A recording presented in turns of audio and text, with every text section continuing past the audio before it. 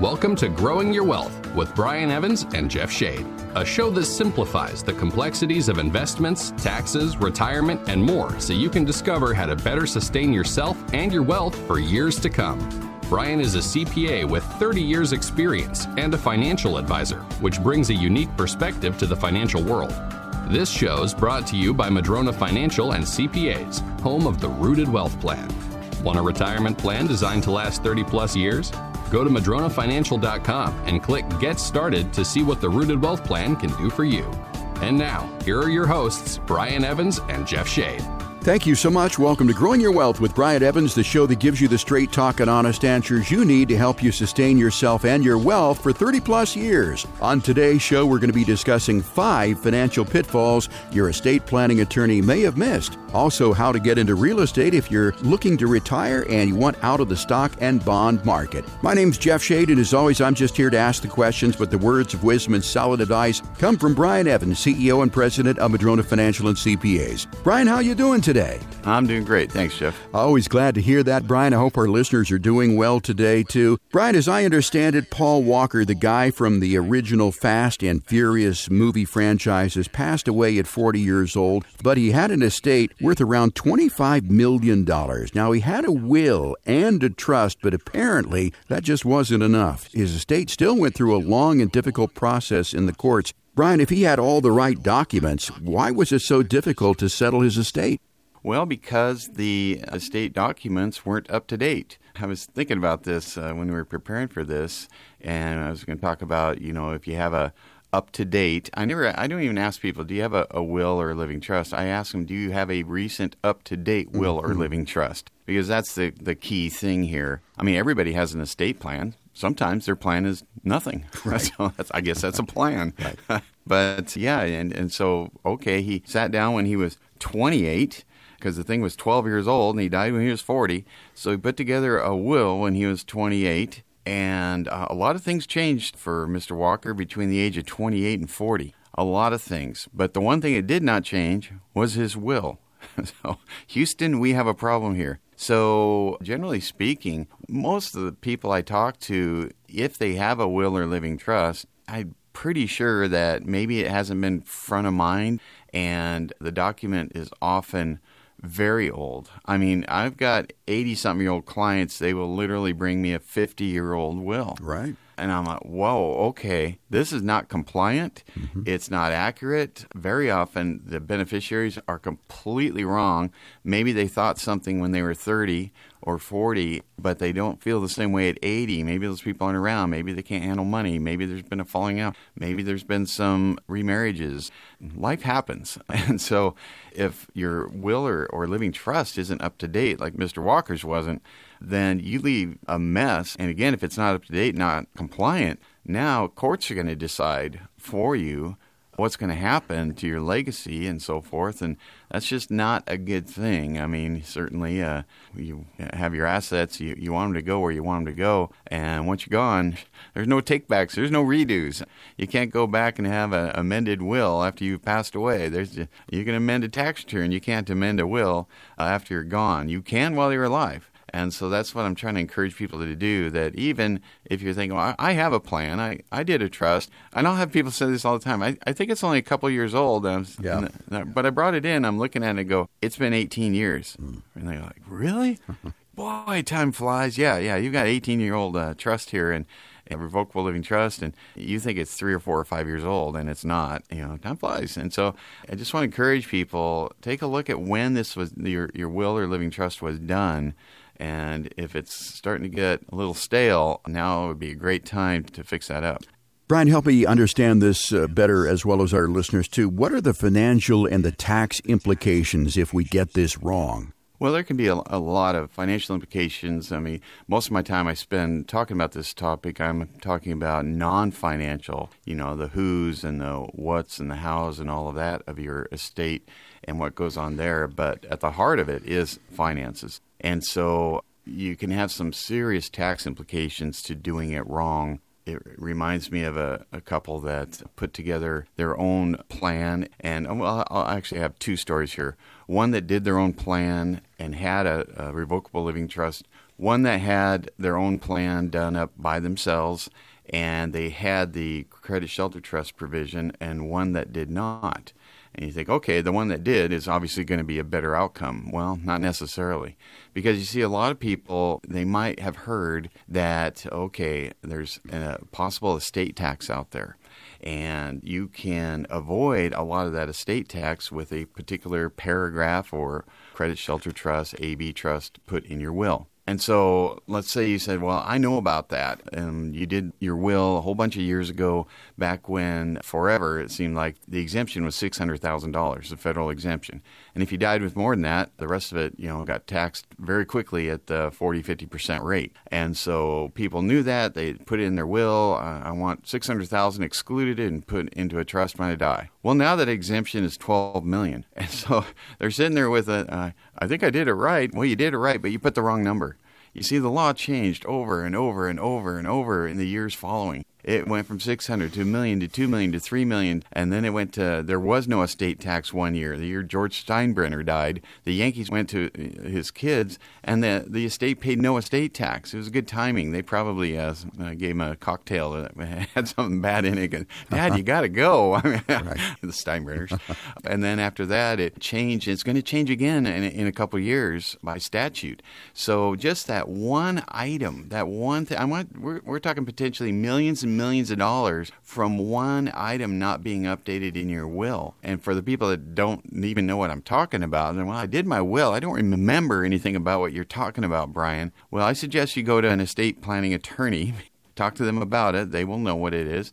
And get that in there and consider the Washington estate tax and the federal estate tax, the tax on the value of all of your assets when you pass away.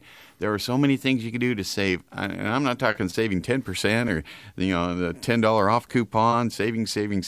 I'm talking hundreds of thousands, millions of dollars. This is big stuff. And probably don't want to do that yourself. I could probably save some money doing my own surgery, but there's some things you shouldn't do by yourself. And this would be, I would put this one in that category, but you should get it done. You can put it off. And as I mentioned earlier, Jeff, everybody has a plan. Your plan might be, I'm not going to do anything. I'm not going to spend a dime. I'll be dead. You all can figure it out after I'm gone. I don't really care. That could be your plan, and that's your prerogative. But I would suspect that most people listening to a show called Growing Your Wealth do not think that way. If you did, you wouldn't bother to listen to anybody's advice. You just, because I don't care. I'm just going to take it with me. I'm going to be the richest man in the graveyard and take it all with me. And my hearse is going to be pulling a U-Haul or whatever. Mm-hmm. But most people care about their legacy and don't want to have that happen to them. Brian, once your trust is set up, does it matter where your assets are? Oh, it sure does, because we're talking about wills and revocable living trusts. And I just met with a couple. They came in and they said, we had this done quite a while ago, and we're not sure what we have. I said, do you have a will or a living trust? And I don't know. Oh, okay. Show me what you got. And they showed me 2 documents. They had the durable power of attorney and the healthcare directive. I said, well, where's the will or living trust? They said, well, it's right there. I said, no, that's not it. Oh, well, this is what they gave us. I said, well, you're going to have to go back to the attorney and find out what they did for you because it's not here. And he said, well, I think we have a trust. And I'm like, okay.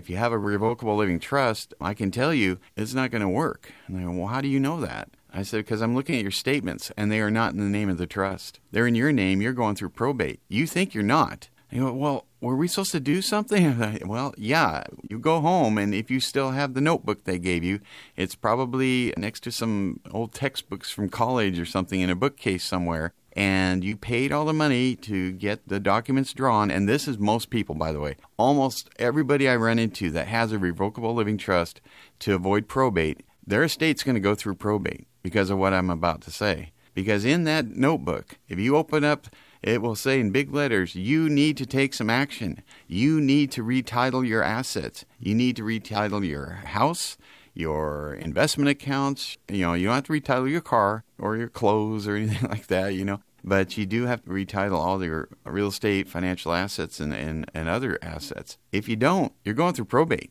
And so all this work and, probate, okay, now I got to go through the courts. It's going to take a long time. It can be very expensive. People can put up a fight. Assets don't transfer quickly. Maybe if your stuff's not up to date, you got tax problems. It's public. It's not private anymore, so everybody gets to see what you have and where it's going and all that stuff. So that can be a big problem. So I just want to put this out there, and I hope I scared you a little bit, at least enough to go look in that folder, that notebook. Typically, attorneys give you a hard notebook with your documents, and open it up and see, did I do the things it said I needed to do? And I would say that's the biggest problem I see with people that think they have it figured out, but they don't.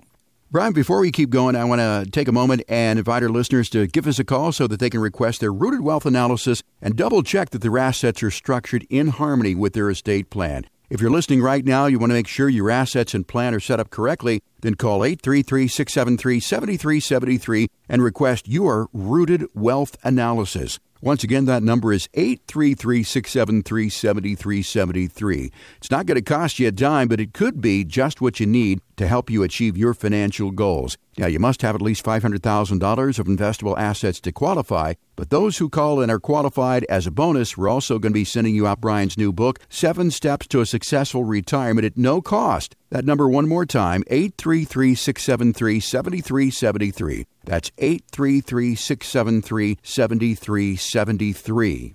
Brian, the late actor Philip Seymour Hoffman left everything to the mother of his children. By the way, they were not married, and he created a massive tax bill in his $34 million estate. How could that have been avoided? There's a lot of things that could have been done. First, if he was married, there would be an additional, if it was today, I don't know when he died, but there'd be an additional, say, $12 million to avoid the estate tax at 40%. That's close to $5 million right there. So that's a layup, basically. He had children, and if he wanted to leave it to them, he could do some multi-generational planning, generation skipping, trust, that kind of thing. So he could have protected money that way. It sounds like the money probably wasn't protected at all. So you're basically saying, all right, you're the mother of my kids.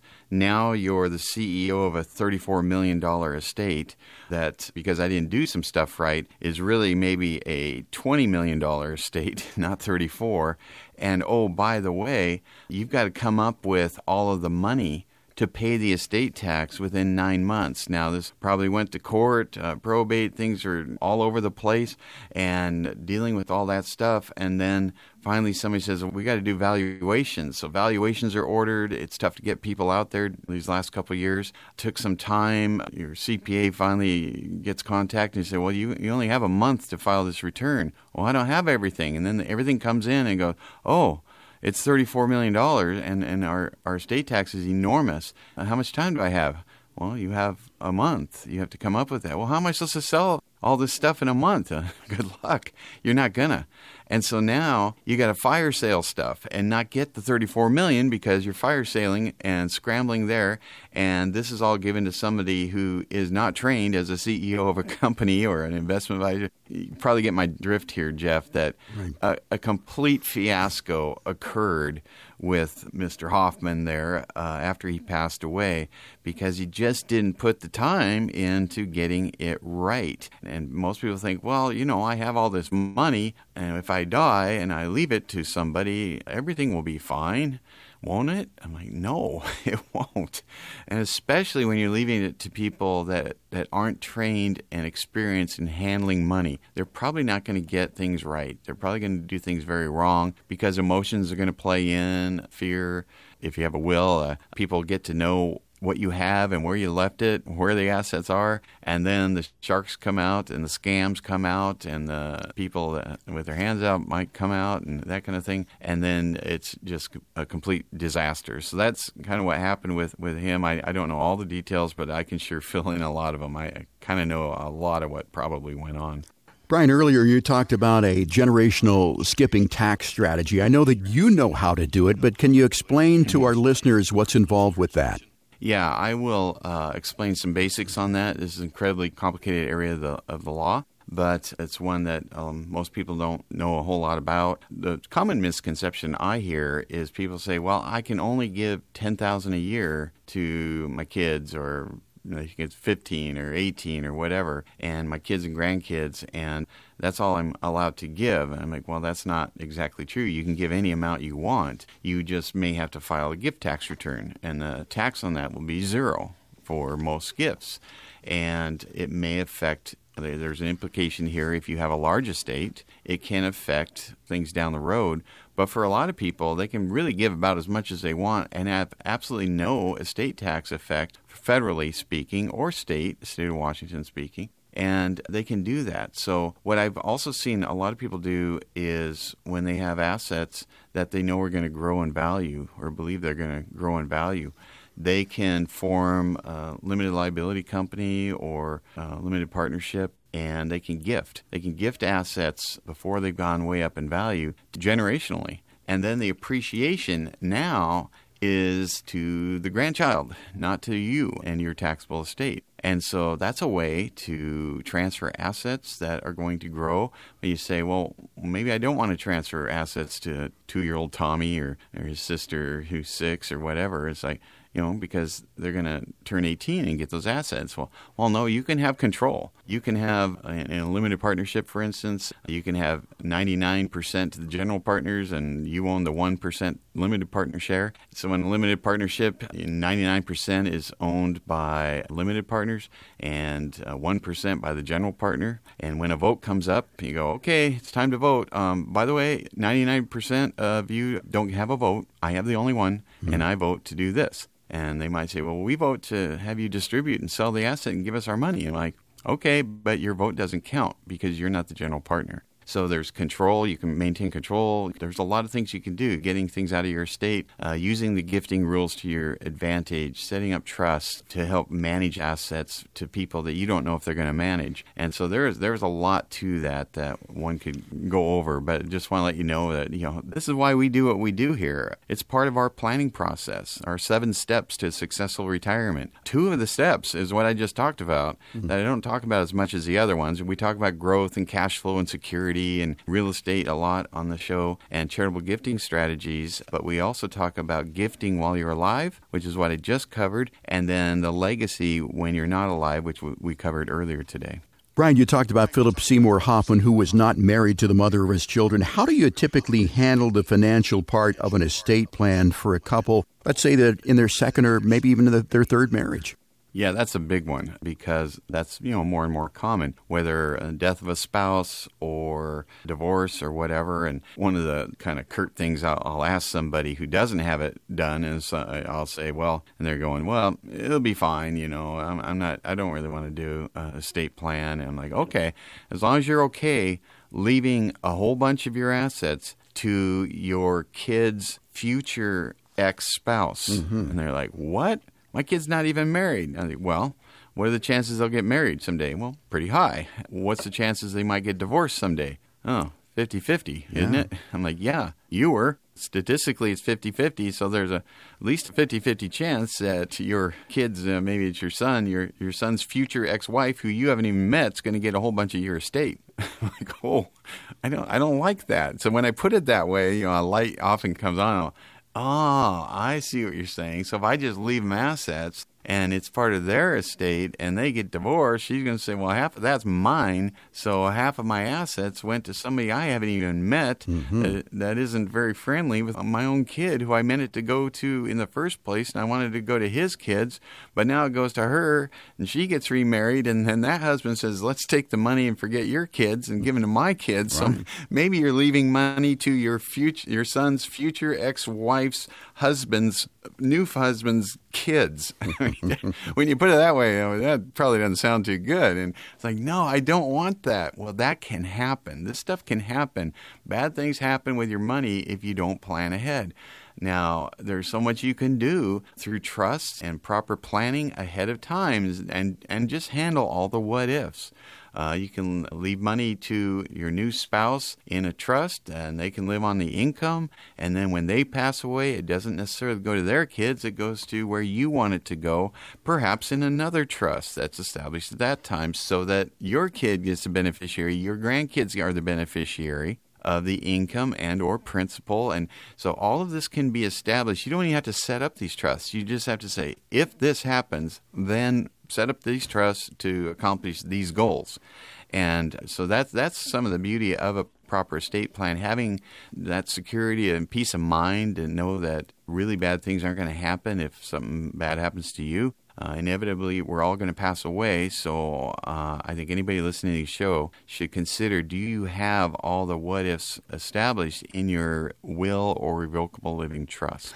And Brian, in my opinion, I mean, marriage is a spiritual thing, it's an emotional thing, but I think most importantly, and I think the takeaway here is that merging two people is merging two businesses, so to speak. There's the financial aspect of this too, and that cannot go ignored. Brian, for all of our listeners who are joining us today and they want to ensure that their estate plan is properly funded so that your legacy unfolds on your terms, listen up. This is for you. I want you to dial 833-673-7373 right now and request your Rooted Wealth analysis at no cost. You must have at least $500,000 or more of investable assets to qualify. But when you call, you're going to get a friendly voice on the other end of the line who will gather some basic information so that your local trusted Madrona advisor from Madrona Financial and CPAs will be able to call you back early next week. This analysis is just an open conversation intended to help you uncover financial blind spots, or what we like to call shallow roots, and help you discover potential solutions so that your assets pass efficiently to your beneficiaries without paying more than needed to the IRS. Remember, even the mightiest of trees can fall if their roots aren't deep enough. That's why the Rooted Wealth analysis is so very important to you. We can help you grow deep financial roots so that you're better prepared for future financial storms. And as a bonus, qualified callers will receive a copy of Brian's book, 7 Steps to a Successful Retirement, at no cost. Call Madrona Financial and CPAs right now and request your Rooted Wealth analysis. That number is 833-673-7373, 833-673-7373. One call could make all the difference. If you're just joining us, this is Growing Your Wealth with Brian Evans. My name is Jeff Shade, and we just finished discussing financial pitfalls that may be found in your estate plan. If you want to hear the show again, don't worry, we are a podcast. Simply go to wherever you get your podcasts and search for Growing Your Wealth with Brian Evans. You'll get this show and weekday takeaways so that you can stay on top of your wealth and how to grow it. We're going to take a quick break. When we come back, we'll be discussing how to get into real estate if you're about to retire and you want out of the stock and bond market. Stay tuned. Growing Your Wealth will be right back with even more ways to help sustain yourself and your wealth for years to come. Tired of only getting half the story? That's why it's so important to get your financial information from a CPA and an advisor like Brian Evans. Now let's get back to some of the most comprehensive financial information around. You're listening to Growing Your Wealth with Brian Evans. Welcome back to the show. I'm Brian Evans, CEO of Madrona Financial and CPAs. In this segment, we're going to be talking about how to get into real estate if you're about to retire and want some of your money out of the stock and bond market. And Brian, I've talked to a lot of people who are getting ready to retire, and when I talk about real estate, they say, well, it's too late. I'm just too old to get into real estate. What do you say to that pushback, so to speak? Well, there's a lot of reasons why someone would not be able to get into real estate. When I compare the stock market to a business, certainly in retirement, to back up a little bit there, where does most wealth get created? Well, for my clients, most wealth was created through their wage, working for someone, or their business, when they had their own business, or their real estate, investment real estate, or some combination of those three. Now, I understand there's other ways to make money, but you might be thinking, well, didn't they get rich in the stock market? I'm like, well, I don't think so, because most people, when they're graduating university at, say, 23 years old, aren't starting out with a stock portfolio. They have nothing. They might have less than nothing. They have student debt. They have to earn money at their job, their business, create it in other ways to eventually buy stock. And so I don't know a lot of people that started out with stock, and I suppose you can get your money through inheritance, but that's not part of this conversation. So given that it comes from those places, when you're retired, you're saying, well, I like my business, but I sold my business, or I didn't have a business, but I kind of participated in business returns through the stock market. That's how you get into a large business. You can be a part owner of it by buying stock. Same thing with real estate. You can be a part owner of real estate without having to go out and buy it yourself. So a lot of people, though, that are thinking about real estate that I talk to are thinking about buying their own real estate. And we got some pitfalls there. First, you're maybe at an age where that doesn't make a lot of sense. Real estate takes a lot of time sometimes to increase in value. Now you have to deal with tenants. You're a landlord, perhaps. You got to go out and get a loan. Well, interest rates are really high right now. You got to find property that pencils out. That's very difficult to do. And I say pencil out, I mean makes a profit after paying all your expenses and your mortgage payment. So it may not cash flow for years and years and years, and you may not have time on your side. Another thing is, well, I really like self-storage, but I have X number of dollars, and I can't just go out and buy a self-storage. Or I really like apartment buildings in Texas, but I can't afford a 300-unit apartment building, so that there's access. There's what happens if something happens to me. There's management company fees. There's so much that you might go, oh, this whole real estate, concept is making my head hurt. And so, there are ways to get into real estate, but first we got to look at all the pitfalls of somebody investing in real estate.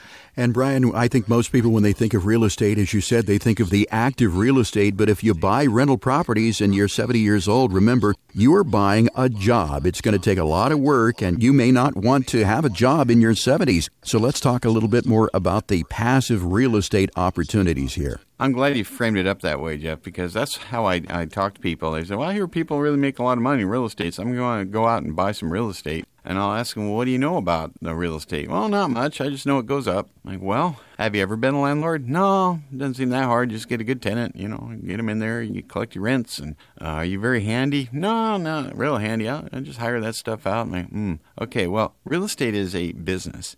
It is a profession. There are people that are good at the real estate profession and people that are not good at real estate profession. And if you're not good at it, you may be lucky and make some money, but my experience is you're not going to do well if you're not good at that profession.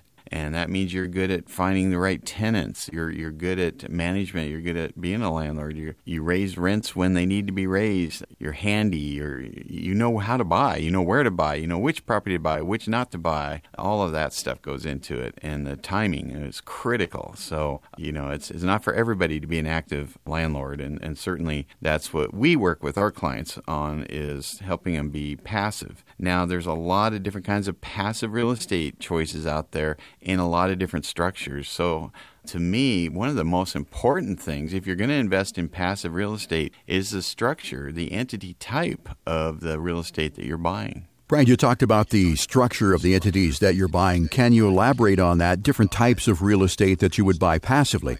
Yeah, most people, if you ask them, what are the ways you can buy real estate? And they say, well, I can go out and purchase it on my own, or I can invest in a REIT, a real estate investment trust. And those are the two ways I can get into real estate. Well, there's many other ways, and I want to caution anybody on REITs, because I just had this conversation.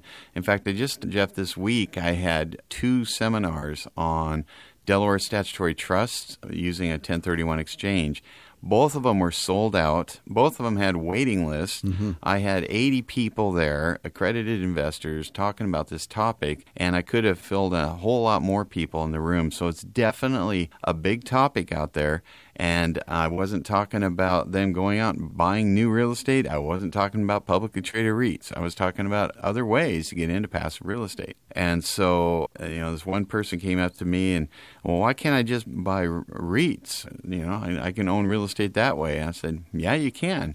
But let me talk about why REITs failed. Publicly traded REITs failed in the year 2022. And they did. They got hammered. They were down almost 30%. And when I say they, I'm talking about the index. If you look at a Vanguard index, Fidelity index of real estate, you'll see, wow, 25-30% negative returns in 2022. That's terrible.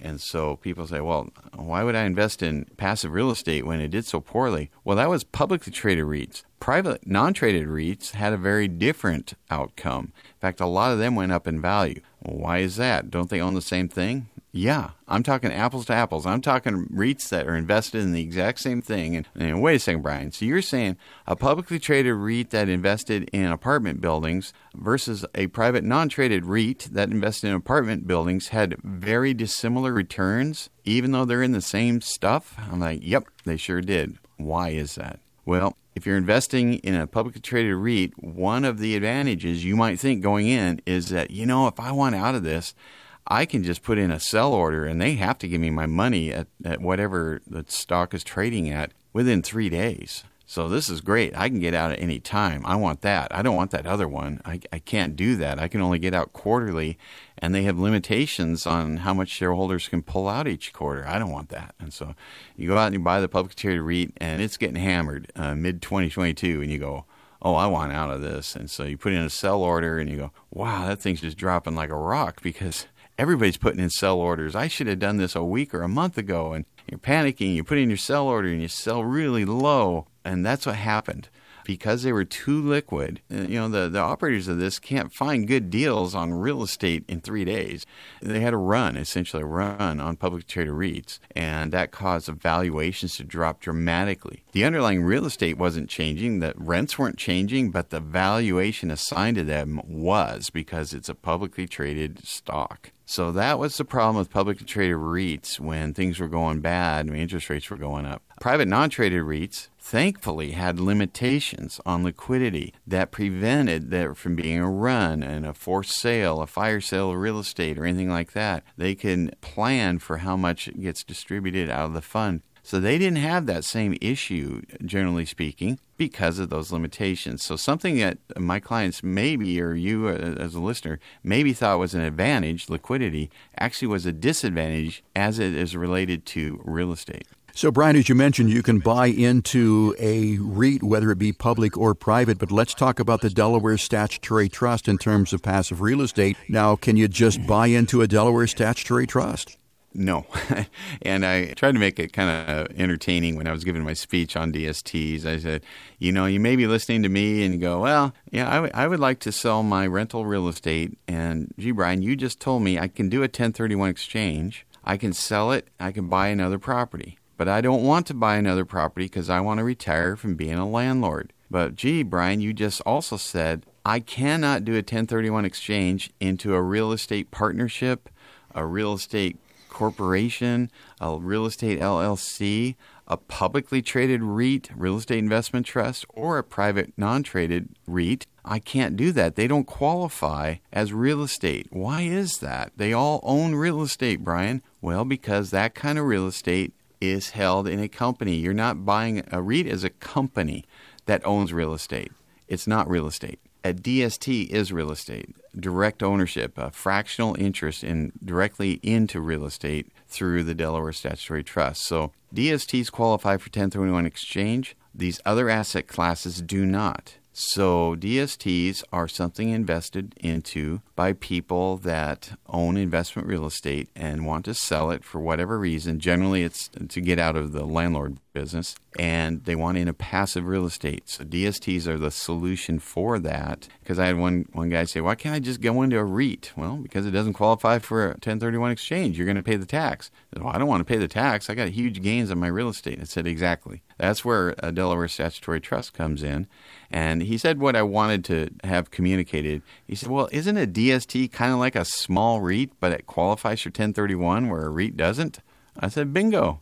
That's pretty much it. Mm-hmm. I would rather 1031 into a REIT because they're more diversified, but that's not available because they don't qualify, but DSTs do. And the way we get our diversification through DSTs, as I explained to the group, let's say you're selling $1 million piece of real estate and you'd have a 900 plus taxable gain if you just sold it and took the cash. You could move it into, say, 4 different DSTs. One owns apartment buildings. One owns student housing. One has net lease properties. One has self-storage. You can diversify geographically, by property type, have it professionally managed, newer property, never get a capital call, defer or completely eliminate the gains from taxation, receive monthly checks going forward, not have to worry about getting calls in the middle of the night. There are a lot of advantages to doing a DST in the right situation.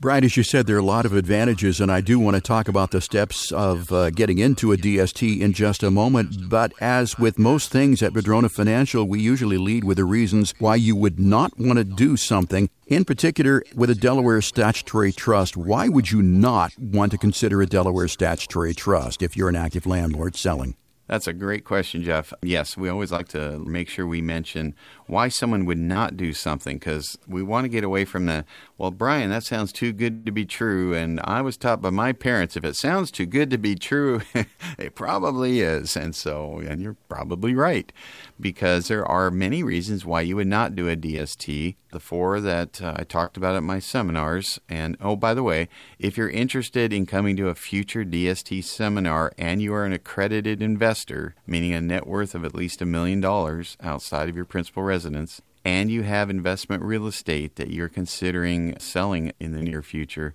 let us know, and we'll put you on the list. So when that opens up, we can get you into the next seminar. So just want to mention that. But one of the reasons is I always call DSTs, my catchy phrase for them is that they are not a get-rich strategy, they're a stay-rich strategy. Meaning that people say, well, can't I make a better rate of return if I personally buy real estate and fix it up myself and all that stuff? I'm like, yeah, you can. Well, why would I do a DST if I'm doing that? Well, you shouldn't. You should keep doing what you're doing. But that's like coming to me when you're 70 years old and saying, well, Brian, why should I retire? Won't I have more money if I keep working until I'm 90 than I will if I retire? I'm like, yeah, you'll have more money. You may have a better return if you keep working on your rentals and don't put it into passive DSTs. Your outcome will be more because you're continuing to work. I'm just dealing with people that are saying, enough's enough. I want to retire. I want to retire from my job. I want to retire from being a landlord. Maybe it's not that much work, but it's enough. And what is my most limited resource? I'm 70. I would say time. Time is my most limited resource. Is net worth your limiting resource? Not really. I'm not going to spend all my money. Okay, you are a candidate for Delaware Statutory Trust. But that's one reason not to. If you're 40 years old building your real estate empire, please don't do a Delaware Statutory Trust. Keep building your empire. Another reason why someone would not do it is that they don't have much of a gain. My story on that is I had this guy, I have been listening to you for years. I'm selling my commercial property and I want to do a DST. I said, well, hold on. How did you acquire it? Well, I inherited it last year. Well, did you inherit it from a person? Yeah. Well, you got to step up in basis then. You don't have any gain, or not very much. If you don't have much of a gain, don't bother with the 1031 exchanges. Just pay the tax. It's not going to be very much. So if the gain isn't that much, sometimes it's better just to pay the tax. Another reason you would not do it is, I have this property, I don't want to pay the tax, but I need to sell it and I want to buy a vacation home or I want to do something with the money. I'm like, well, then sell it, pay the tax, and do that something with the money. Oh, yeah. See, DSTs aren't liquid. You can't just go, well, I've been in the DST for a year. I want to sell it now. I don't want to wait for year 4 to 10 when it's going to be sold. I want to sell it now. I need the money for something. Well, if you think you're going to need the money, then don't tie it up. Pay the tax. I know that's not fun, but if you need liquidity, that's a reason not to do a DST. So those are some of the basic reasons why someone would not do a DST, and so we wanted to cover that too, as well as why someone would do a DST. Brian, before we keep going, I want to take a moment and invite our listeners to give us a call so that they can request their rooted wealth analysis and discover how they may be able to diversify assets outside of the stock and bond market. If you're listening right now and you want to potentially add some real estate or alternative investments to your portfolio, then give us a call at 833-673-7373 and request your rooted wealth analysis. That number, once again, 833-673-7373. It won't cost you a dime, but it could be just what you need to help achieve your financial goals. Now, you must have at least $500,000 or more in investable assets to qualify. But those who call and are qualified as a bonus, we're also going to be sending you out Brian's new book, 7 Steps to a Successful Retirement at No Cost. That number one more time is 833-673-7373, 833-673-7373. Brian, just a moment ago, we talked about some of the reasons why you would not want to do a Delaware Statutory Trust. Let's talk about some of the reasons why you would want to consider a DST,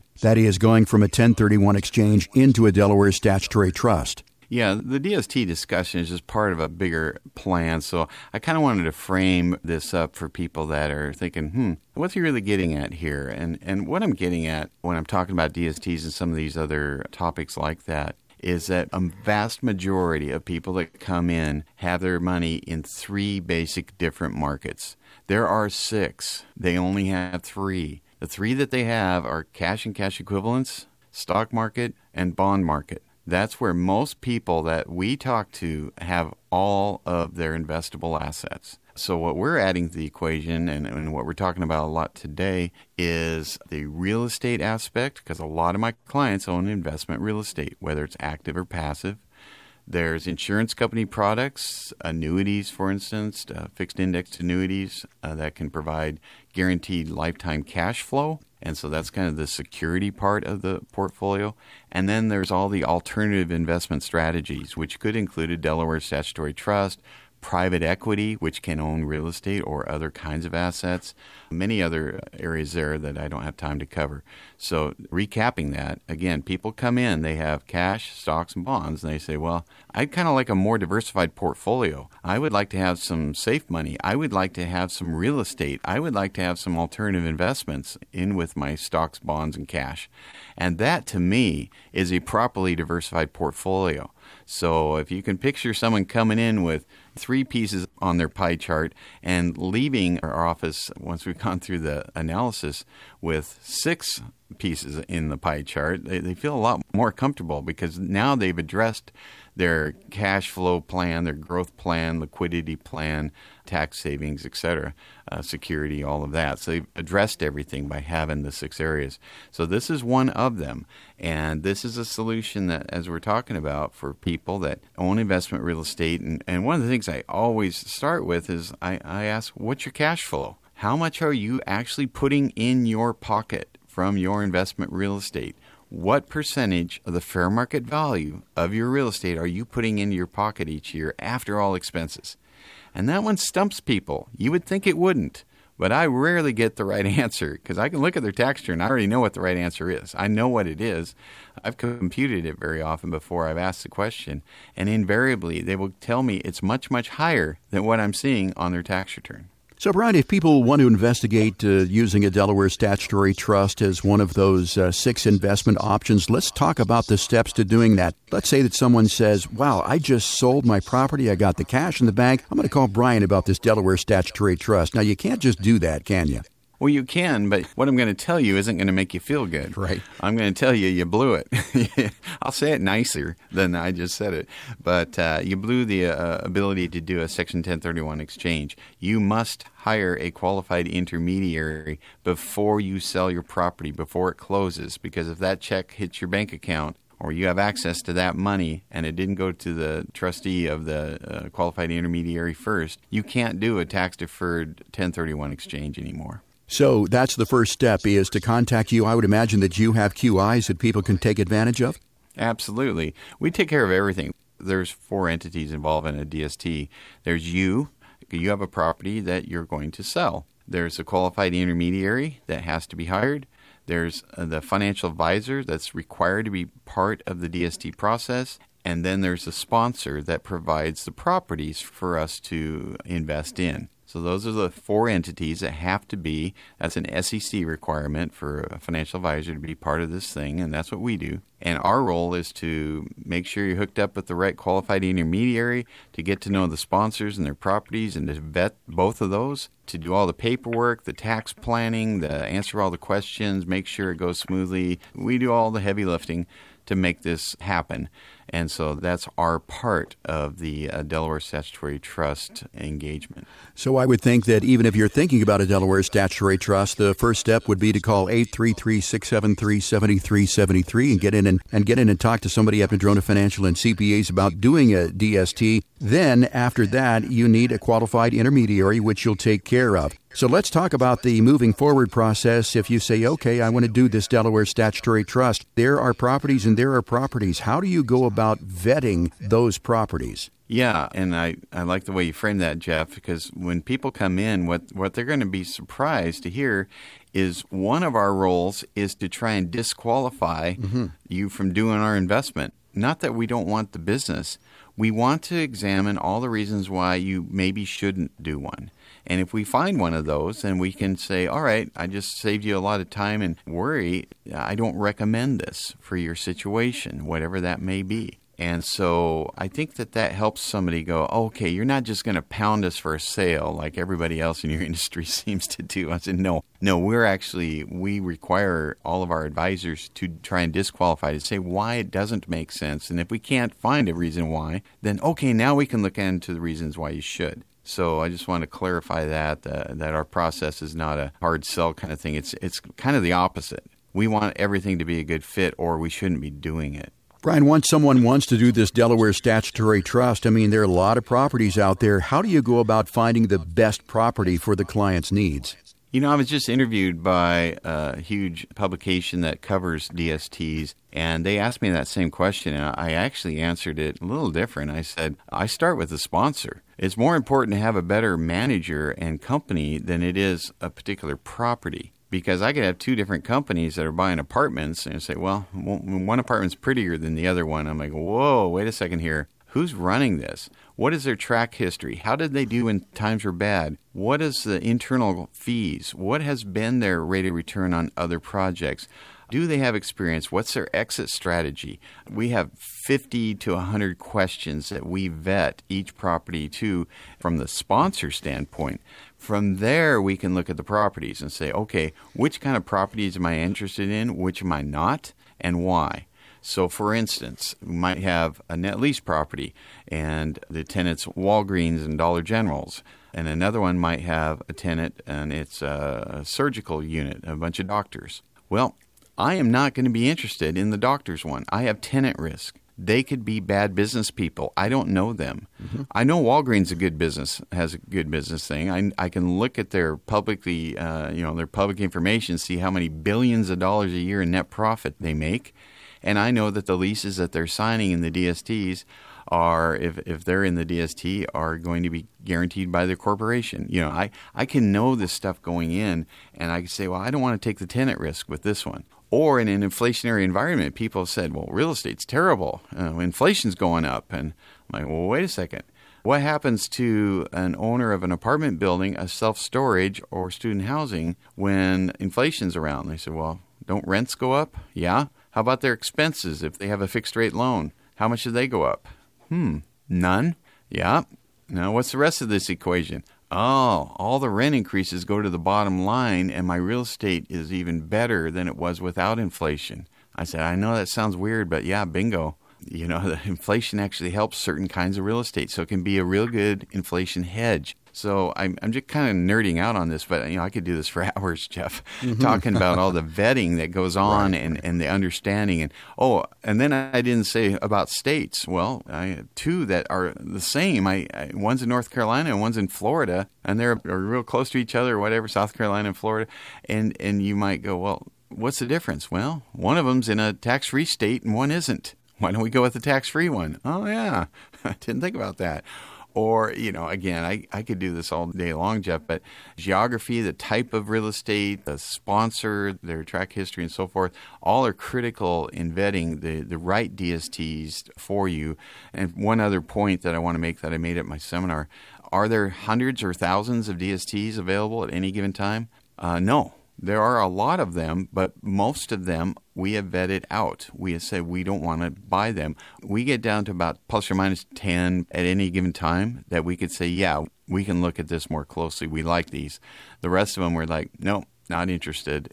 So there isn't thousands to pick from. We're going to narrow it down to a limited amount to look at. Brian, for all those who are listening to us and they want to invest in the real estate market so that you can enjoy more comprehensive diversification, listen up, because this is for you. I want you to dial 833-673-7373 right now and request your Rooted Wealth Analysis at no cost. You must have at least $500,000 or more of investable assets to qualify. When you call, you're going to get a friendly voice on the other end of the line who will gather some basic information from you so that your local trusted Madrona advisor from Madrona Financial and CPAs will be able to call you back early next week. Now, this analysis is just an open conversation. It's intended to help you uncover financial blind spots, or what we like to call shallow roots, and help you discover how to further diversify your assets so that you can potentially increase your returns while potentially lowering your risk. Remember, even the mightiest of trees can fall if their roots aren't deep enough. That's why the Rooted Wealth analysis is so very important to you. We can help you uncover those shallow financial roots and help you grow deeper financial roots so that you're better prepared for the future financial storms. And as a bonus, qualified callers are going to get a copy of Brian's book, 7 Steps to Successful Retirement, at no cost. So call Madrona Financial and CPAs right now and request your Rooted Wealth analysis. That number once again, 833-673-7373. That's 833-673-7373. And remember, one call could make all the difference. Brian, another great information-packed show. I want to thank you for your time, but most importantly, I want to thank our listeners for joining us. Don't miss a show by subscribing to the Growing Your Wealth with Brian Evans podcast wherever you get your podcast. Until next week, for Brian, I'm Jeff Shade. Remember, stay well-rooted. No statements made during the Growing Your Wealth show should constitute tax, legal, or accounting advice. You should consult your own legal or tax professional on your individual information. Brian Evans and Madrona Financial Services is licensed to offer investment advisory services through Madrona Financial Services, LLC, an SEC-registered investment advisor. Insurance products are offered through Madrona Insurance Services, LLC, a licensed insurance agency and an affiliate of Madrona Financial Services. Past performance is not a guarantee of future results. Investors cannot invest directly into indexes. No investment strategy, including asset allocation and diversification, guarantees a profit or guarantees the avoidance of loss. Financial planning is an important tool that does not guarantee specific outcomes. DST investments are only available to accredited investors and offered solely through the issuers offering documents. The DST sponsor determines whether to accept any individual subscription documents. Madrona Financial and CPAs is a registered trade name used singly and collectively for the affiliated entities Madrona Financial Services, LLC, Madrona, and Bauer Evans, Inc., PC, Bauer Evans. Investment advisory services are provided through Madrona. CPA services are provided through Bauer Evans.